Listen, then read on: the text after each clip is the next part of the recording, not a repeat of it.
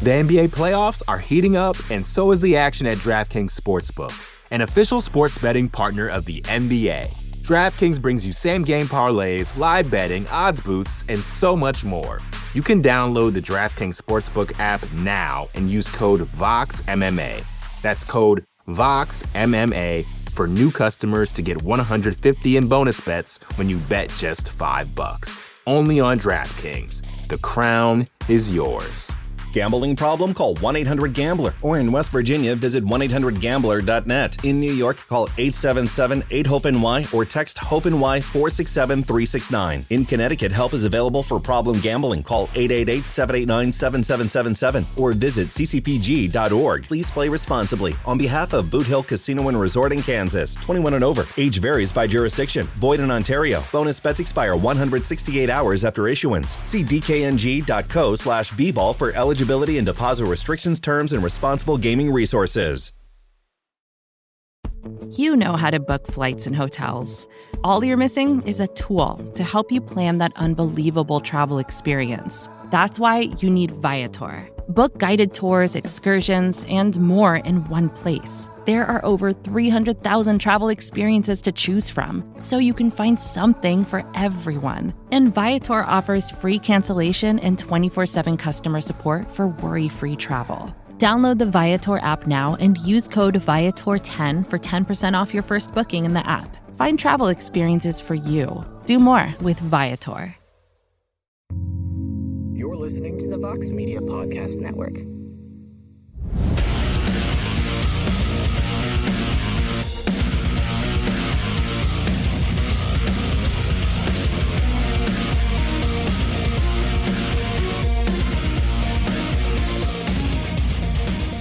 Welcome back to The Fighter versus the Writer. I'm your host, as always, Damon Martin, and I am happy to be joined this week as we dig into a UFC 273 preview. Matter of just days away, 2 title fights, of course, the return of Khamzat Chimaev, and we're going to talk about the entire main card. I am excited to welcome in for the first time on the podcast a man who's one of the top analysts in the game, works for ESPN, works for the UFC, calling fights for LFA, and I'm excited to have him here today. Alan Jouban. Alan, welcome in. How are you?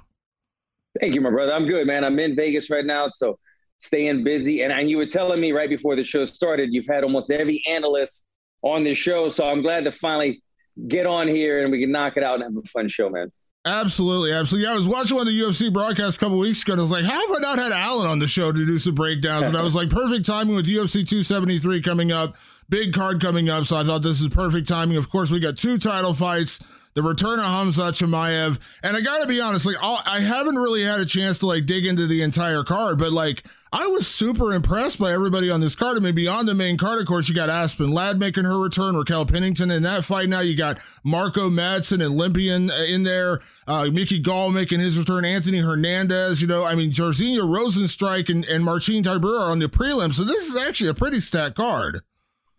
Yeah, some fun ones. Like you just said, the Rozenstruik, anytime he fights, you got to just beware. Don't blink because, he's such a power hitter in the heavyweight division. But I didn't see the rest of the prelims cards, so I'm happy to hear some of those. And Mickey Gall, Mickey seems to be getting better throughout his career. I believe he just went because he was training over with Matt Brown, right? Quite a bit with Matt Brown over there. Looks like he made his way to Florida, down to Sanford MMA, which it seems to be like a gym on the rise. So many great partners over there, training partners in a wall, especially if you're welterweight to middleweight over there. I mean, it's death row over there. I mean, it's just so many killers over there. So I think it's a good move for Mick. Yeah, I agree. I totally agree. But we're going to talk about the main card tonight. We're going to kick things off with the first fight of the night, where Alexei Oleinik, the ageless wonder that he is, will return to action, and he takes on a short-noticed opponent in Jared Vanderaa. Of course, he was originally slated to fight Ilir Latifi, a card that you and I were both at UFC Columbus. Unfortunately, Latifi got ill, couldn't fight. They rebooked the fight, and it appears, unfortunately, Latifi still isn't ready to compete. So they found Oleinik a new opponent. Now he's facing Jared Vanderaa, who, of course, is coming off a hard-fought split decision loss to God, I just blanked out his name, Andrei Arlovsky, excuse me. Okay. Vandeera's a serviceable guy. Both these guys are coming off losses. I think Oleinik's off 3 losses in a row, and Vandeera's off 2 losses in a row. So again, kind of a bit of either guy needs a win here, but Alan, listen, I'm one of those people. I've always been really high on Alexei Oleinik. I'm not going to say I ever thought he would be a UFC champion because that would be me lying. I never thought that about him. But man, I love watching this guy fight. Like, it's just like, even in a losing effort, I know he's always one takedown, one moment away from pulling off an Ezekiel choke. And I just love that he's still doing his thing. I think he's 43, 44 years old at this point. Like, he's one of the oldest fighters in the UFC. He's got like 90 fights on his resume or whatever it is, something ridiculous. I just love watching this guy compete. Yeah, I mean, that's the story on him, right? He's one, I want to say he might even be 44. One of the oldest guys, as you said, he's got 1,000 fights. He's got more fights than a lot, probably the rest of the guys on the card combined. He's going against Jared Vanderaa, you said? Yeah. And Vanderaa, you say it's coming off of a fight with Arlovsky. Who did you say it was? Arlovsky. Yeah. So they're giving him two older guys in a row, which is kind of interesting. You know, in the original matchup with Ilir Latifi, I was picking Ilir in that fight because this is the thing. With Alexei Oleinik, he's a submission expert. I mean, he's one of the best in the world. He's shown that. But you've got to be able to submit people. And against Latifi's a guy that is built like a fire hydrant, has no neck, and he's never been submitted in his career. In that matchup, I was going with Latifi. Now we have a completely different matchup. Oleinik going against Vanderaa. I don't know, man. I really don't know. I don't know. You saying that Vanderaa is coming off of a loss. I would kind of lean towards Oleinik, maybe get something, you know, if you can get him down and throw in one of those chokes or something. But at the heavyweight division, especially at that age, it's really hit or miss because you'll see Alexei Oleinik have a beautiful performance. And then you'll see him go against somebody who's athletic and moves well. I feel like a Walt Harris, right? And you remember how that fight went. He was so agile. He was able to get Alexei Oleinik out of there in no time. So Alexei Oleinik is very hit or miss. And as you said, I think he's on a bit of a 3-fight skid at him where he would definitely need a win in this matchup. Yeah, I still like him to get it done because he's been preparing. You know, he's been, getting ready for a fight, whereas Vanderaa, hasn't been doing that. And I like Jared Vanderaa, but Jared Vanderaa is not the most athletic heavyweight. He's not the quickest heavyweight, and he's not the hardest hitting heavyweight. Not to say he can't knock people out with one punch. I think every heavyweight could probably do that, but I think this stylistically is a fight that Oleinik can win because I'm with you. The Latifi fight, I was going with Latifi. He has no neck. How are you going to choke a guy with no freaking neck? I mean, Come on now. So I like Oleinik to get it done here. Again, I think we've kind of seen the ceiling for Alexei Oleinik. Not that there's any shame in that. He's never going to be a top tier heavyweight in the UFC. And at his age, again, I think at this point he's just having fun fighting because he loves doing it. And there's nothing wrong with that. But, again, I think this is a winnable fight for him. I think Latifi would have been tougher. Yeah, no, I agree. Everything that you just mentioned about Jared not being a power puncher, not being the fastest, most agile guy on the feet, those are the certain things that Oleinik has trouble with at a guy at his age, 44 years old. And he's just not a natural striker, Oleinik. He's a natural anaconda. He's a natural flat-footed, wants to hug you, wrestle you to the ground, and find a powerful way to squeeze you in places that normally you wouldn't get a submission, but he finds a submission. So he has such a powerful squeeze, and he's just so good at finding the submission there. But if he's going up against an opponent that doesn't possess these type of, explosive capabilities, it gives him that better chance of finding that squeeze and getting a win. Now, you have trained and fought for so much of your life. Have you ever been put in an Ezekiel choke? I haven't, but I tell you what, when Oleinik first came to the UFC, and I don't remember which bout it was, but I remember we were kind of like, or the broadcast, the commentary was like, he's got nothing here. And then all of a sudden you see guys tapping or going to sleep. That's the next thing that everybody's trying at the gym the next day, which always is fun. So I remember going to Black House and we were all trying to choke each other out with the Ezekiel choke, and we're like, I'm not feeling it. And some people were just naturally better at it. And I believe it's one of those chokes, A, you have to have a tremendous squeeze.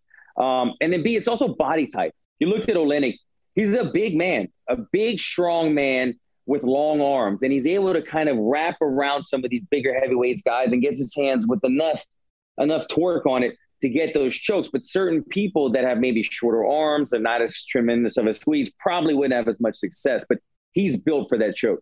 It's so funny. That's a choke I would imagine you'd have to get with a gi on. Like, I see that choke, and I'm like, that's a collar choke. It's where it roots from, exactly. That's a gi choke, because I remember when I first started doing jiu-jitsu, those were gi chokes, and I was like, how's this guy pulling it off without a gi on? I was like, what is this guy doing?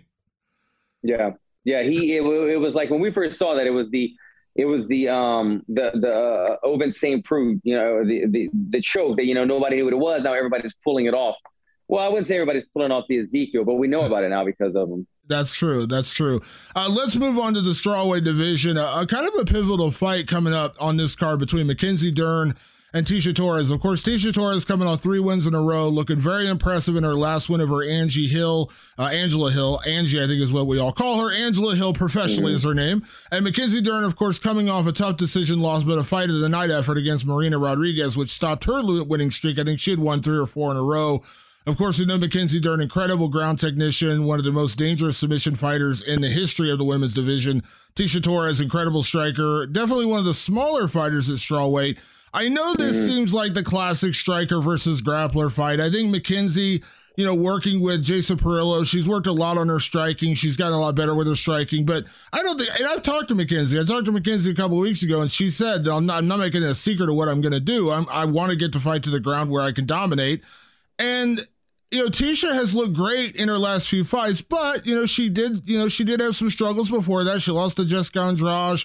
She lost to Joanna Jędrzejczyk again. No shame whatsoever losing here, but it feels like this is a fight, and please correct me if I'm wrong, Alan, but I feel like this is a fight that one of these fighters is going to remain like a top 5 strawweight, and the other one is going to be a little bit on the outside looking in after this one.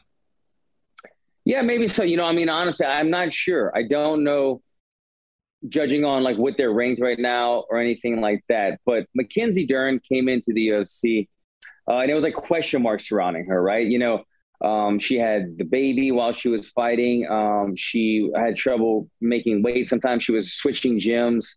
She was trying to find her rhythm is what I'm getting at. And then she kind of found her rhythm and began to climb the rankings and doing very well in the division. Tecia Torres has been around forever, obviously, as we know. I feel like she's hitting her stride, though, man. This is an interesting matchup. I feel like Tecia Torres, you could say striker versus grappler, but Tecia Torres is so well-rounded. I know Mackenzie Dern has improved her striking tremendously, but you just mentioned it. There's no secret, right? Easiest path to victory is always the smartest way to take a fight. Mackenzie Dern being one of the highest level submission artists in the women's division in UFC, she's going to be looking for any opportunity to get this to the ground. It makes it tough against somebody like a Tecia Torres, who's so compact built and so explosive in and out, right? Because, she's shredded. Tecia Torres she's shredded up.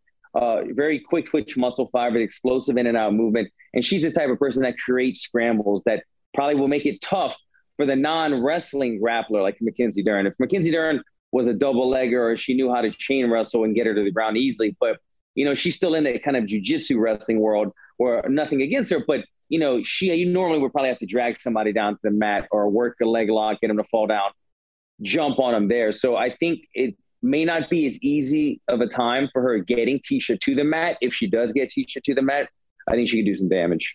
Yeah, I like Mackenzie.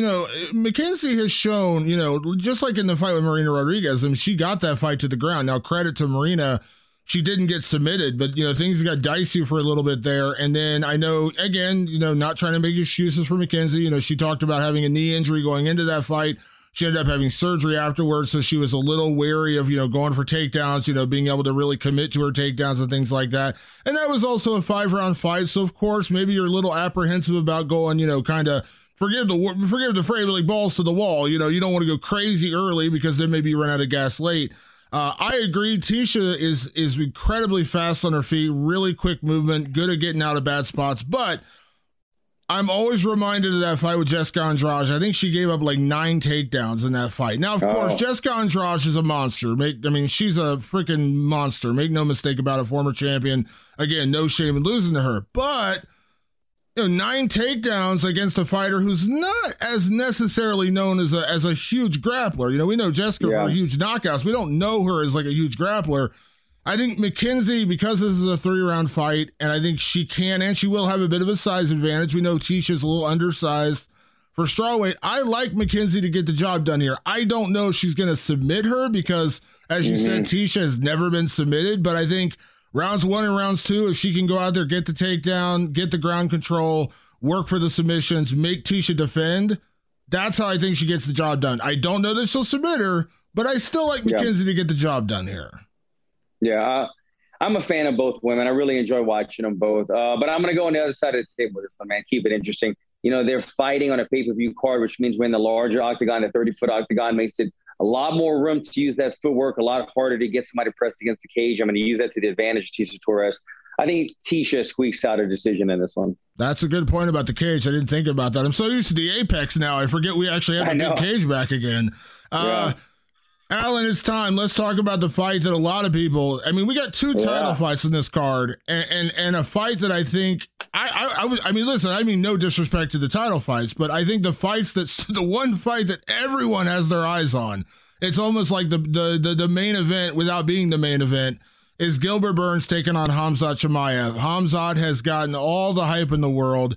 He is like a 5-1 favorite over Gilbert Burns, which to me seems a little crazy because Gilbert is an established, proven veteran, former title contender, arguably pushed, I mean, I know that, Colby definitely won rounds against, Kamaru, but I mean, no one hurt Kamaru the way that Gilbert did. Gilbert dropped him in that first round, had him hurt early. I think it's crazy to underrate him this much, but listen, I talked to Daniel Cormier a week and a half ago. He's like, this guy's real. Khamzat he called him the quote unquote scariest contender he's seen in a long while. You know the sport better than me. You were a fighter. You know it. You analyze the sport. Do you believe Khamzat Chimaev is the real deal? I do. I'm on board. I think that Saturday night at UFC 273, our questions will be answered. He is the real deal. He has that X factor above any prospect that I see in MMA at this time. He stands head and shoulders above all of them because he has that X factor, the two divisions, the strength and the grappling, the one-punch knockout, walk-off. He's got everything. He's a scary individual. If he can go in there on 273 and walk through Gilbert Burns, there's no stopping him. That's when he's going to start demanding the title shot. And so this fight is so looked at not only because Khamzat Chimaev is just the guy that everyone has their eyes on because he's the hottest prospect, the hottest possible contender, but it makes waves in the welterweight division, right? Because if he does get a finish over Gilbert, now in my eyes at least, he's the next guy in line. I mean, who else are you going to do? You got to see what happens with Usman and Leon Edwards. Whoever wins that fight, you would think Khamzat would be the next guy in line. Now, if Leon Edwards would get a win over Usman, then there might be an immediate rematch. If not, if Usman retains the title, then you probably got to be looking at Usman versus Khamzat Chimaev, which is, I mean, you look at his body of work in the UFC, how quickly he rose to stardom. And what is the number? It's something crazy. He's only taken one significant strike damage in 4 or 5 fights. I mean, yeah, it's ridiculous. It's one of the most impressive resumes we have ever seen inside of the UFC. It is. And listen, it's a weird one because I'm a believer in Khamzat Chimaev. I think he is an animal. I think he is a beast, and he's a massive guy for this weight class. That being said, I cannot discount Gilbert Burns. I think Gilbert is just being totally counted out in this fight. He's heavy-handed. You could argue he might have the best jiu-jitsu in this division now that Damian Maia's gone. He's incredibly, and obviously as a winner for Damian Maia at that, but he's incredibly strong. Good grappler. Good wrestler, good solid wrestling, incredible grappler, heavy-handed, and great cardio. We saw him push the pace for 5 rounds against Tyron Woodley. We've seen him be in those moments, and I know this is a weird thing to throw out there, and everyone's going to say you're crazy because it's not fighting, it's wrestling. But I watched his wrestling match. Khamzat Chimaev had a freestyle wrestling match in a cage, albeit, against Jack Hermanson. And Jack Hermanson's a Greco-Roman guy, not a freestyle guy, so it's a completely different skill set. But by the end of the second period, which these are 3-minute periods, Khamzat was slowing down a little bit. Now, I know it's not fighting, it's wrestling. Who knows if he was even in shape? I don't know. Right. But he was slowing down a little bit. He wasn't shooting as hard. He wasn't, and the second period ended kind of like in a 0-0 tie, and he had already racked up enough points early. I think if Gilbert can survive the early onslaught and make it into the second round and get into the third, Khamzat Chimaev, 10-0, never seen a third round, ever in his career, never done it. Now, that's a great point. I know he's got everyone says in the gym, he's got all the cardio in the world. Oh my God, this guy could go for 3 days straight. Great. I know a lot of guys who have great careers in the gym. Alan, I'm sure you've seen lots of them. but that doesn't mean it translates into the cage. You and I both know this. Some guys who are just incredible gym fighters, unfortunately, they never quite be able to do the same thing in the fight. If Gilbert survives early, I like Gilbert to win this fight. I really do, because I think he's got a chip on his shoulder. I think people are counting him out, and I think he knows that. And I like that about Gilbert Burns. So I'm going with the upset. I'm going with Gilbert Burns to pull it off. I don't know if it's going to be easy. And Khamzat may finish him in the first 2 minutes. That's how good I think Khamzat Chimaev is. But if Gilbert survives. If he survives, yeah. If he survives, he gets deep in that second round, gets in that third round, starts tiring him out a little bit. We're going to see really what Khamzat Chimaev is made of. I know what Gilbert's made of. We've seen him. He's proved it. I'm not ready. I'm not ready to jump on the Khamzat Chimaev just yet. Yeah. Sorry about that. Yeah. I think that's a great take on it. You know, Chimaev has answered a lot of questions for us so far. Can he compete at welterweight? Yes. Can he compete at middleweight? Yes. One punch knockout power. Can he grapple in the UFC? Can he dominate people? And then, as you mentioned, in that grappling match, he's able to dominate high-level competition when it comes to grappling. The difference maker, well, let me finish with that. The one question that hasn't been answered, as you just mentioned, it's a great point. We haven't seen him in a long round fight, especially a grappling-heavy fight that might possibly go 3 rounds. So let's break down this fight real quick. It starts on the feet. Both guys are throwing bombs. Both guys can cover distance very well. Gilbert, tremendous power in his hands. Chimaev, I think he holds the power in his hands and his legs. He's got long legs. He covers distance very well. In one of his opening bouts in the UFC, head kick to the ankle pick takedown. I mean, the diversity from the highest strike to the lowest takedown, it just shows how talented. And that's when they caught my eye, seeing that he can transfer from those type of strikes. If he gets Gilbert down, when you talk about wrestling, he's probably the better wrestler than Gilbert. Do I believe he's a better submission artist than Gilbert? No. Do I feel that an entanglement between these two, Khamzat would finish on top? Yes, I do. So I think he would be on top of Gilbert. Is he going to submit Gilbert Burns? I don't think so. Could he ground and pound him a good bit? He could probably hurt him, but I feel like Gilbert's going to be good enough as the superior jiu-jitsu practitioner to stay out of damage, So to your point, Khamzat, let's say he doesn't get the knockout rather, and he gets on top position, but he's not able to finish Gilbert. Same thing plays out in round 2, not able to finish Gilbert. What happens in round 3? Either Gilbert's able to come back and we see Khamzat start to slow down. As you mentioned, we haven't seen a third round Khamzat Chimaev. How does he perform? Or even if Chimaev wins this fight, but if it's by 3-round decision and it was a non-entertaining fight because he couldn't put Gilbert away and he couldn't really inflict tremendous damage on Gilbert because his jiu-jitsu was too crafty, he kept offsetting Chimaev's hips. Does that warrant Chimaev's next title shot if it's a lackluster decision win? I don't know. I don't think so. I think maybe then you have to put him against another test. I think if he starches Gilbert, he's the next man in line. And the folklore of Chimaev gets only greater and greater. But that's a great point. Haven't seen that third round cardio out of him. And I don't really see him submitting him. Possible ground and pound. I think he has a better chance of knockout on the feet. Secondary, I think possible TKO from ground and pound stoppage, which I'm not sure about. But I don't see a submission in sight. Yeah. So are you going with Khamzat? I guess I didn't give you a clear answer to that. I was breaking down the fight. But I'm going to go as much as I like Gilbert, man. Again, I'm going to say this about the whole card. I like all these guys. I hate doing picks as a fighter. I'm going to ride this train, man. I'm going to go with Khamzat Chimaev. I don't think the numbers are correct. I want to say he's like a plus 500, which to your point, if you're going with Gilbert, put some damn money on that one because those are crazy odds, I think. But I'm going to go with Chimaev, sure. You know, and I got to be honest, like, what's better for the division? And this is not a knock on Gilbert. We've seen Gilbert fight for the title. New blood is always better. 100%. I think Usman needs Chimaev. Don't you agree? I mean, he already vanquished Colby Covington. And listen, I have the utmost respect for Leon Edwards, but I just don't like Leon's chances in that fight.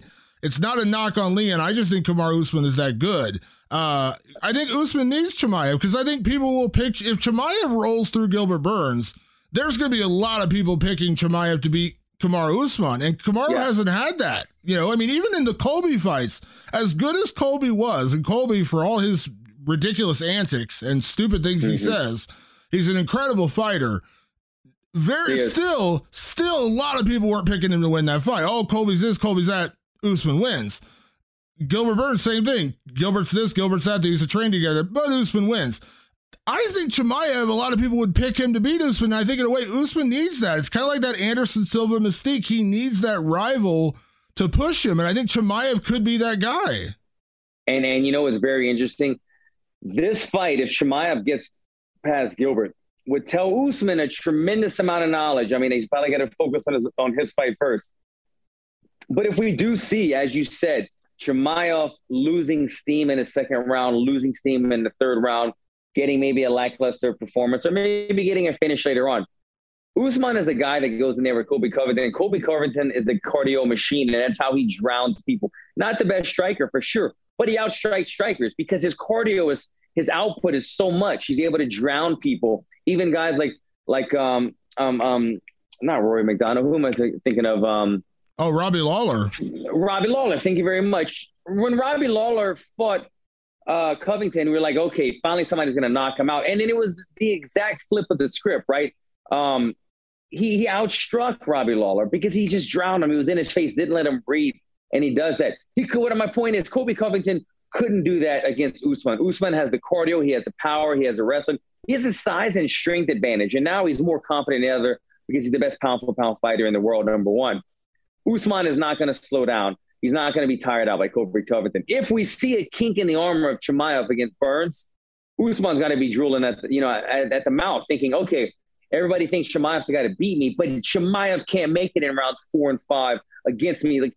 Like he knows he can. Usman knows he can do championship rounds. He's done it multiple times. We haven't seen Chimaev in the third round. So a lot of questions are going to get answered on that night. I tell you, I still dream of seeing Colby Covington against Khamzat Chimaev. That's the matchup I would love to see because, again, for all the ridiculous things Colby does and says, he's an incredible fighter, and I would love to see that matchup. I don't know if it'll happen because, again, if Chimaev wins, I agree, probably going to push him into the title fight, and rightly so. You get through Gilbert Burns, you probably do deserve it, but I would like to see him fight Colby. I think Chimaev-Colby would be a really interesting matchup. Well, if Chimaev doesn't starch Burns and it's kind of a lackluster, dull performance and it doesn't shoot him straight into the title shot, I think that would be a great matchup. Okay, Chimaev has a bit more to prove. Let's put him in a 5-round main event against Colby Covington, a 5-rounder against a cardio machine. If he passes that test, there's no questions asked. He deserves the title shot. But then we get to really test him. Yeah, absolutely. The NBA playoffs are heating up, and so is the action at DraftKings Sportsbook, an official sports betting partner of the NBA. DraftKings brings you same-game parlays, live betting, odds boosts, and so much more. Don't miss out as the NBA postseason winds down. And new customers to DraftKings can bet $5 to get $150 in bonus bets instantly. You can download the DraftKings Sportsbook app now and use code VOXMMA. That's code VOXMMA for new customers to get $150 in bonus bets when you bet just $5. Only on DraftKings. The crown is yours. Gambling problem? Call 1-800-GAMBLER. Or in West Virginia, visit 1-800-GAMBLER.net. In New York, call 877-8-HOPE-NY or text HOPE-NY 467-369. In Connecticut, help is available for problem gambling. Call 888-789-7777 or visit ccpg.org. Please play responsibly. On behalf of Boot Hill Casino and Resort in Kansas, 21 and over. Age varies by jurisdiction. Void in Ontario. Bonus bets expire 168 hours after issuance. See dkng.co/bball for eligibility and deposit restrictions, terms, and responsible gaming resources. Another day is here, and you're ready for it. What to wear? Check. Breakfast, lunch, and dinner? Check. Planning for what's next and how to save for it? That's where Bank of America can help. For your financial to-dos, Bank of America has experts ready to help get you closer to your goals. Get started at one of our local financial centers or 24/7 in our mobile banking app. Find a location near you at bankofamerica.com/talktous. What would you like the power to do?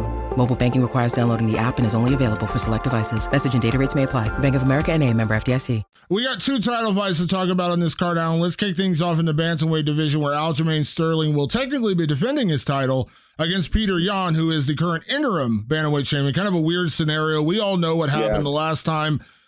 It was a solid fight going through. Peter Yan was winning. Unfortunately, hit the illegal knee. Aljamain couldn't continue. And, I said at the time, and I stick by it, listen, Peter Yan screwed up. He threw an illegal knee. It's not Aljamain's fault he couldn't continue. And when you look at the way that landed, I can't really fault him because he goes back out there and fights again. He may actually get knocked out. And then what are we going to say? Like, well, too bad on you for fighting.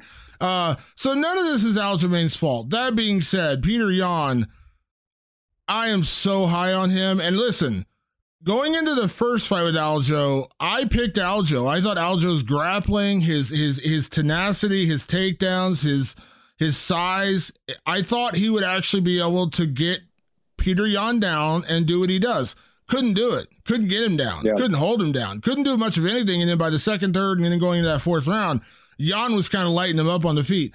What turned me completely around, and I know it's a completely different stylistic matchup, but what Peter Yan did to Corey Sandhagen after that first round, I was blown away because I am so high on Corey Sandhagen, especially as a striker. I'm all in on Peter Yan now. I mean, I am. I really am. And I hate to turn the tables on my boy Aljamain because he's such an incredible fighter. I really, truly do believe Peter Yan is the best bantamweight in the sport right now. And it's nothing against Aljamain. I'll pick Peter Yan to beat Aljamain. I'll pick Peter Yan to beat TJ Dillashaw. I'll pick Peter Yan to beat anybody right now, unless it's a freaky weird occurrence. If Peter Yan's on his game, I just have a hard time believing anybody beats him right now. I agree. I mean, he's kind of got the thing that the main event, Alexander Volkanovski, has as well, where he's like a tremendous, powerful striker. He can grapple. He's tough to be submitted. I mean, he's just well-rounded, explosive, and built like that. He's very tough.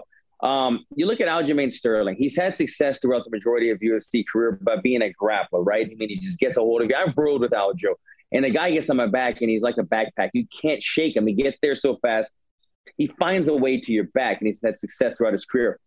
Eventually, you started seeing him get to the back by playing the range game. He's a kicker. He stays in out of striking range with the hands, and he throws these long kicks. He throws front kicks to your body, leg kicks. He disrupts your rhythm. He makes you get desperate and aggravated and take an irresponsible strike, and then he changes levels and he's on you and he finishes the fight. That's the majority of his wins in the UFC. He's gotten some flack from it because sometimes they weren't always the most exciting because he was either all the way in or all the way out. He changed my thoughts on that when he fought my buddy Pedro Munoz. Pedro's a terrific striker, all over, big power in his hands, and he outboxed Pedro in that fight. And he showed, look, he's not just a kicker with grappling. He's also got hands when he wants to sit on that inside range. Going into that first fight together, I was very curious to see how they would match up. And as you said, Peter Yan was having none of it, man. He was just an assassin in there. It ended illegally. And now we have this rematch today because of it. But I want to see how Aljo looks. And I don't want to – Aljo's my boy. We've actually both had the same neck surgery, the exact same one. I believe it was C5, C6, disc replacement. Those are tough things to come back from, man. You know, they're not as bad as sometimes you see these fighters like Daniel Cormier, other fighters that have had the back fusion, a disc in the back. When they get that fuse, they never quite have the mobility that they quite had. You saw that in Daniel's 3 fights with Stipe. He looked kind of lesser in each one of those. No disrespect to my boy DC, but he just didn't seem like the same youthful guy. Aljo's still young enough. And I fought 2 fights after my neck surgery. But I tell you what, going into the first fight after my neck surgery, man, I had done a lot of training in the gym. I had guys choke me out. I would tap out right away. I didn't want to mess anything up. I was saving it for the fight. But the first time I got hit hard and my head jolted, I go, holy shit, I hope my neck's all right. I'm wondering if Aljamain has any reservations going into it. Like, let me play safe. Let me go back to that old stay on the outside, kick, make Peter Yan make a desperate strike, and then change levels. You know, we might not see it as an exciting fighter is what I'm alluding to. We might see a smarter, safer fighter because it didn't go well the first time. And now he's had neck surgery, whether he doesn't want to get caught with an uppercut or something crazy, much less a knee. He might play safe and play to the outside on this one. Can I ask you, Alan, because you went through that surgery, because no fighter, and listen, I love Aljamain. I've known Aljamain for a lot of years. Incredible dude. I love talking to him. Very smart guy. But he's also a wrestler, and that's kind of his forte is jumping in. He talked about, and he told me this before before he had the neck surgery, that was always something that hampered him because he couldn't really shoot in, because when you're shooting in, a lot of times you're shooting head first and your head gets knocked by the takedown when you're going into a body, going into a knee, things like that. No fighter is going to say, oh yeah, I'm worried about my neck. Of course they're not going to say that. You know what I mean? You might hear it afterwards. But you've been there. I mean, you know what it's like. And again, I know I'm not in any way, shape, or form trying to make excuses for Aljamain, but it's a real factor. Like, you're thinking about it, right? Like, it's something that you can't completely ignore. He's obviously been sparring, taking shots, and grappling, right? But the adjustment that you make, because I've spoken to everyone. Chris Weidman was the first guy to have this surgery that I spoke to. I can't think of his name, but there's lots of guys in the UFC and in other organizations that have had this surgery.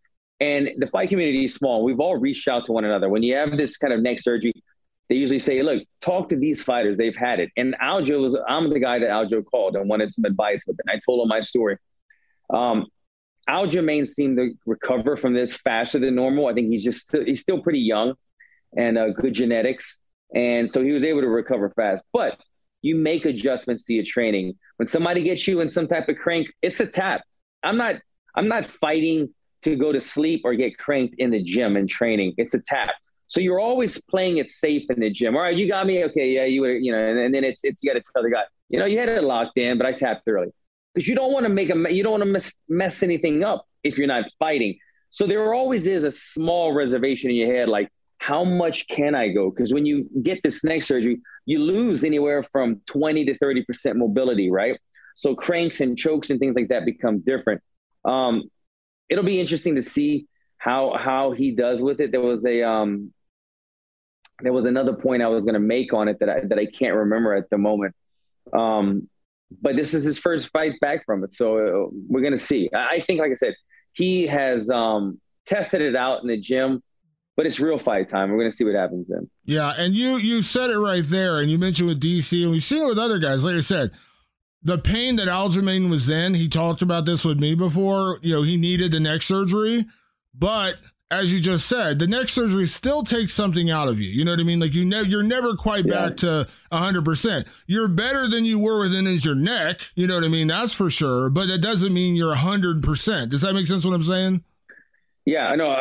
100% it does. It makes sense. And I remember my point I wanted to make. The one adjustment, and I don't know for Aljo, but the one adjustment it made for me was, I'm not known as a wrestler, right? But I still wrestle my ass off every week in training. I just don't show it, right? Because I'm more comfortable as a fighter. But in wrestling, when I got back to the gym, I had to change my wrestling, which messed things up for me, because I would normally shoot a head inside single leg or run through the body double leg. And for those people that aren't as familiar with wrestling, you're kind of taught at an early age, if this is the person's body, you hit a double leg, head in the chest. You put your forehead in their chest and you run through them. That's a power double, baby. You smash through them. I could no longer do that. I could no longer hit the chest, hit the body with my forehead after the surgery, because I was at risk. I said, if I'm going to do anything, at least like a tap on a submission, like a tap on a crank. You can't defend yourself from a collision to your neck, right? That's why football players always get the fusion. Fighters, the legs from getting fused because they want the mobility. So in the neck, we want to be able to turn. So that's why they get the disc replacement. But it's not as strong as a fusion upon impact. Football players need that impact.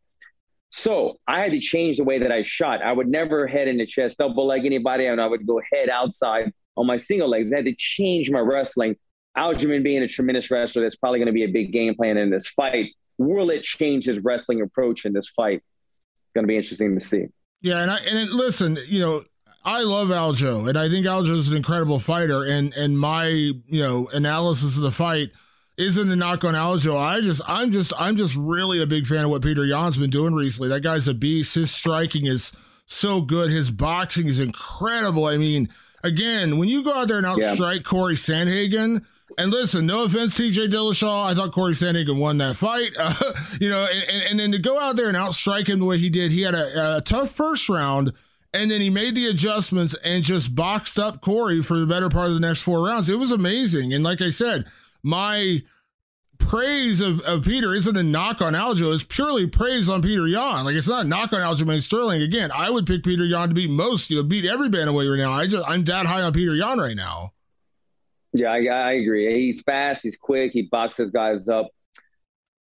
I don't know if I'm just buying into Aljo saying I'm going to run all the way to the bank. I'm happy. I think what he's alluding to in some of these interviews is he's the champion now, so he's probably getting pay-per-view points. So he's the champion going into this matchup. He's not getting the $300,000 contender. He's getting, I'm the pay-per-view. I get pay-per-view points plus X amount. So he's making more money on this fight. This is what he's happy about. But he's also showing a lot of swagger and confidence as if he knows something. He's talking about, he feels very confident. I wonder if Aljamain from that first fight truly believes that he's gotten better from that fight, or if it's him kind of playing the role of the champion where you have to sell a fight, right? You have to be confident. You have to have a swagger. He's getting points now. And anybody knows that once you get to the level, you're getting points, and you're a champion, you have to start selling fights. You have to give some back and forth. And he's giving a lot of back and forth. There's a lot of trash talking going on. I wonder if he truly believes it. I'm not saying he doesn't, but I just do. I do wonder if he truly believes he's going to come back and just shock the world and have a complete flip-flop from the first fight, or if it's just him doing as a champion is supposed to do and making this fight interesting. I don't know. But I think Yan probably is going to get the victory in this one. Yeah, it's a great matchup, and I really do. I tell you what, I'm looking forward to Hamzat coming back. I'm looking forward to the main event. I think this is the one I'm most excited about, to be honest, just because it's so much unfinished business. We didn't get to see the first one end correctly. It's unfortunate the way it ended. I think this is the fight I'm most excited about on this entire card. Let's move on to the main event, Alan. Of course, we got Alexander Volkanovski making his return against the Korean Zombie, Chan Sung Jung. Of course, the Korean Zombie is taking this fight not on short notice. He took it weeks ago. Of course, he took it after Max Holloway was unable to fight, and they actually pushed this one back. It was originally going to be in March. Now it's going to be in April. So he obviously had, I think, pretty much a full training camp to prepare. And I love that the Korean Zombie is down in Arizona training with the Fight Ready team. I have become such a fan of Henry Cejudo as a coach. I mean, Henry Cejudo was an incredible champion, but I think he's becoming maybe an even better coach. That being said, I was never a doubter of Alexander Volkanovski. I thought he beat Max Holloway pretty clearly the first time. I scored Max winning the second fight. No offense to Alexander, but again, close fight. Coming out and having that fight with Brian Ortega and having that battle in a couple of close moments. Of course, he had a couple of submissions, but outside of that, he really poured on the punishment on the feet and really did a lot of damage there. And we know how tough Brian Ortega is. Kind of like with Peter Yan, I'm starting to be kind of all in on Alexander Volkanovski. Now, that being said, I still really do want to see the third fight with Max because Max has looked so good in his last couple of wins. I like the Korean Zombie, man, and I almost feel bad because it's like, man, this guy, like, you almost want to see the Korean Zombie win. You want to see him reach that plateau, become a champion, but I don't know, man. I think the only guy that I really see giving Volkanovski problems right now is Max Holloway, and it's just, again, it's not. It's kind of like the Peter Yan and Aljamain Sterling fight. It's not a knock on the Korean Zombie. I'm just really high on Alexander Volkanovski right now. Yeah, as am I. Those two Holloway fights raised a lot of doubts in Volkanovski. And this fight in particular actually became personal because Korean Zombie, Volkanovski got wind of it. The Korean Zombie was saying, look, you should be your shameful champion because he believes he's not the champion. He believes Max won that second fight that you're talking about. And that was a very close fight. And credit to Max. I know Max isn't in this conversation really, but that first fight against Volkanovski looked like a world beater. And it was like, how would Max Holloway ever do good against him? He looked so good. And Max Holloway was kind of, I don't want to say slowing down in his career, but, he was the champion. He was the best. And now he's kind of not quite there. He's still at the top. And then Max Holloway comes back in the second fight and shocks the world saying, look, he made adjustments. And I think that wasn't the second fight, the one that he said he was like training and no sparring and he was doing like shadow boxing and it was like during the quarantine. Anyway, my point being, he looked tremendous. Very close fight, could have gone either way. But that's the fight that the Korean Zombie is saying, dude, you lost that fight, Alexander Volkanovski. How shameful of you to be a champion. But the way that he looked against Brian Ortega, he's that world beater again. And to get out of a Brian Ortega submission choke, which nobody has been able to do so far, and survive and lay down that kind of ground and pound consistently for that many rounds, tough fight for Korean Zombie. And the odds makers are showing it. I think this is the biggest significant underdog in the fight. I want to say he's a minus 700 or something to win this fight. Volkanovski is over the Korean Zombie. So they're not giving the Korean Zombie any love, and kind of somewhat rightfully so. You look at the Zombie. Who's his last win? Do you know off the top of your head? He had the fight. Was it Dan Ige? Was that his last one? I think that was his last one. Might have been that. He had the loss to Ortega, then he had the win over Dan Ige. Ortega. Yeah. So that was my point. Had a big win over Dan Ige, who's tremendous. But the way that Brian Ortega was able to look so good against Korean Zombie, I know I'm not trying to do the MMA math thing, but you can't help say it because this is somebody who Volkanovski has fought both men, or at least has fought Brian Ortega. But Ortega looked like a ninja in there against the Korean Zombie. It can't help but think that you're going to see Volkanovski with his hand raised at the end of the night. Yeah, and listen, I love the Korean Zombie. He's one of those guys you have a hard time not rooting for, but if there's one kind of knock on him I would give a little bit is that he does get hit in his fights. He's a huge offensive weapon, but he also gets hit in his fights, and I just don't think you can play that game with Alexander Volkanovski. The guy hits like a truck. Talk about conditioning. I mean, when you can go 5 rounds 2 times with Max Holloway and win, good Lord. I mean, because we know how good Max Holloway is. We know that guy will throw 500 punches in a round. You know what I mean? To go 5 rounds with him twice and walk out with the title both times, even if they're both close fights. And the first one wasn't as close. The second was close. Volkanovski's just on a roll right now. And again, unless he's somehow just looking past the Zombie, which I don't think he'll do. If he's just thinking, I'm going to go in there and roll through this guy, which again, I don't think he'll do. I just have a hard time picking against him. And as much as I love the Zombie, man, I just think he takes a little bit too much damage. He puts himself into bad situations trying to take advantage of it. And I just don't think you can do that against Alexander Volkanovski. I just think this guy's on a roll right now. And he's kind of got that champion's momentum, kind of like what Usman's got, kind of what Israel Adesanya's got right now. When you start rolling, it's hard to stop that forward momentum. And I think Volkanovski, he got a lot of respect coming out of that Ortega fight. I think a lot of people were giving him, same thing you said about the Zombie. Oh, you didn't beat Max? Come on. And then to go out and have that fight against Ortega, I think he got a lot of respect that he deserves. So, yeah, I think Volkanovski wins. I don't know if he'll get a finish or not because we know how incredibly tough the Zombie is, but I have a hard time picking against Volkanovski in this one. Yeah, one thing that I don't think a lot of people are talking about yet, but is what if Zombie wins? Can you imagine that? The Korean Zombie would then turn the division on its head right there. Taking the fight semi-short notice, having not looked great against Ortega, did beat Dan Ige. If he was able to win, and I think he would be probably our first Korean champion ever taking that fight. It'd be crazy. And then you put Henry Cejudo, who I imagine would be in this corner in the center of the octagon. he'd be wanting the Coach of the Year award over Khabib now. It would be madness. I mean, it would be pandemonium. How funny is it that we're coming up, we're barely started into 2022 and we're talking about 2 guys who could be Coach of the Year, 2 former UFC champions, Khabib Nurmagomedov and Henry Cejudo. How crazy is that, right?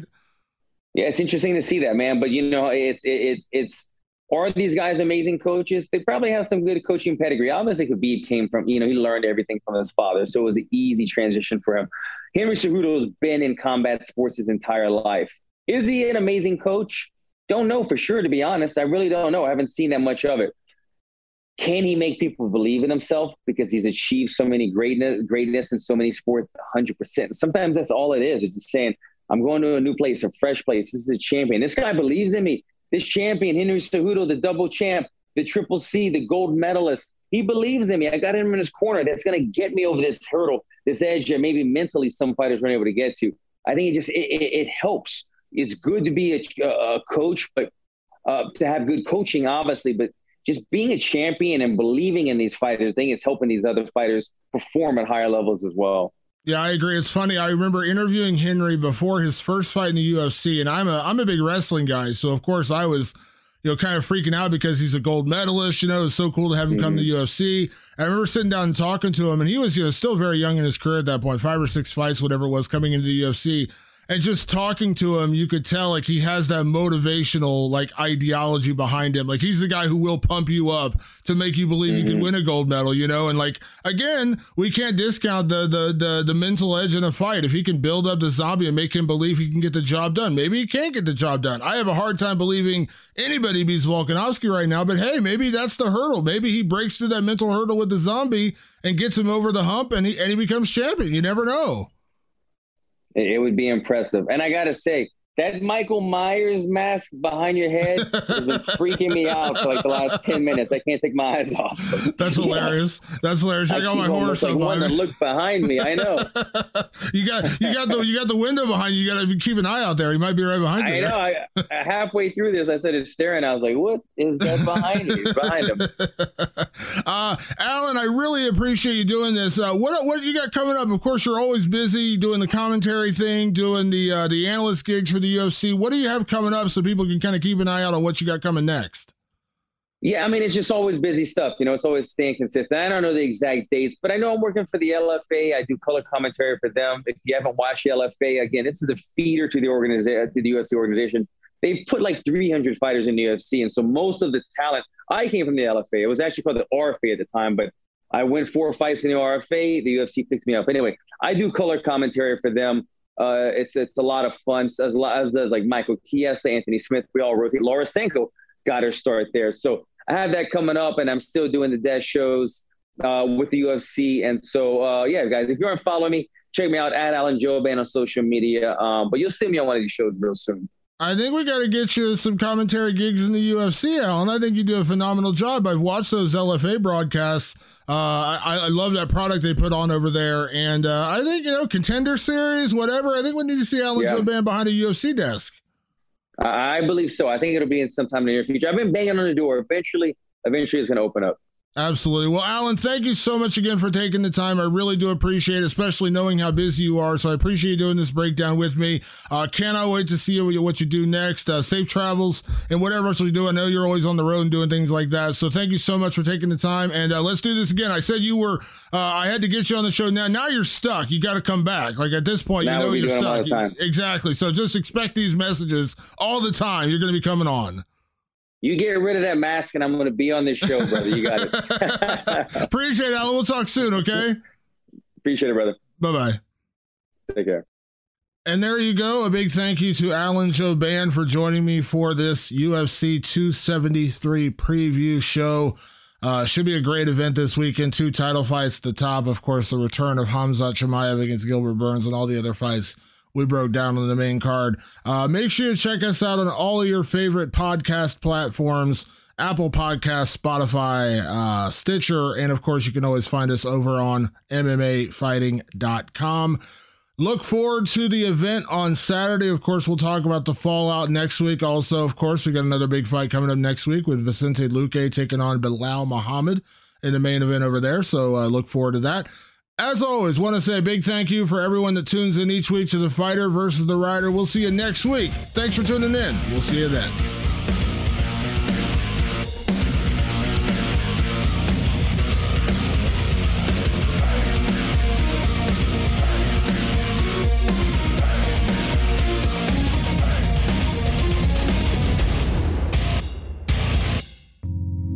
You're listening to the Vox Media Podcast Network. The NBA playoffs are heating up, and so is the action at DraftKings Sportsbook, an official sports betting partner of the NBA. DraftKings brings you same-game parlays, live betting, odds boosts, and so much more. You can download the DraftKings Sportsbook app now and use code VOXMMA. That's code VOXMMA for new customers to get $150 in bonus bets when you bet just $5. Only on DraftKings. The crown is yours. Gambling problem? Call 1-800-GAMBLER. Or in West Virginia, visit 1-800-GAMBLER.net. In New York, call 877-8-HOPE-NY or text HOPE-NY 467-369. In Connecticut, help is available for problem gambling. Call 888-789-7777 or visit ccpg.org. Please play responsibly. On behalf of Boot Hill Casino and Resort in Kansas, 21 and over. Age varies by jurisdiction. Void in Ontario. Bonus bets expire 168 hours after issuance. See dkng.co/bball for eligibility and deposit restrictions, terms, and responsible gaming resources.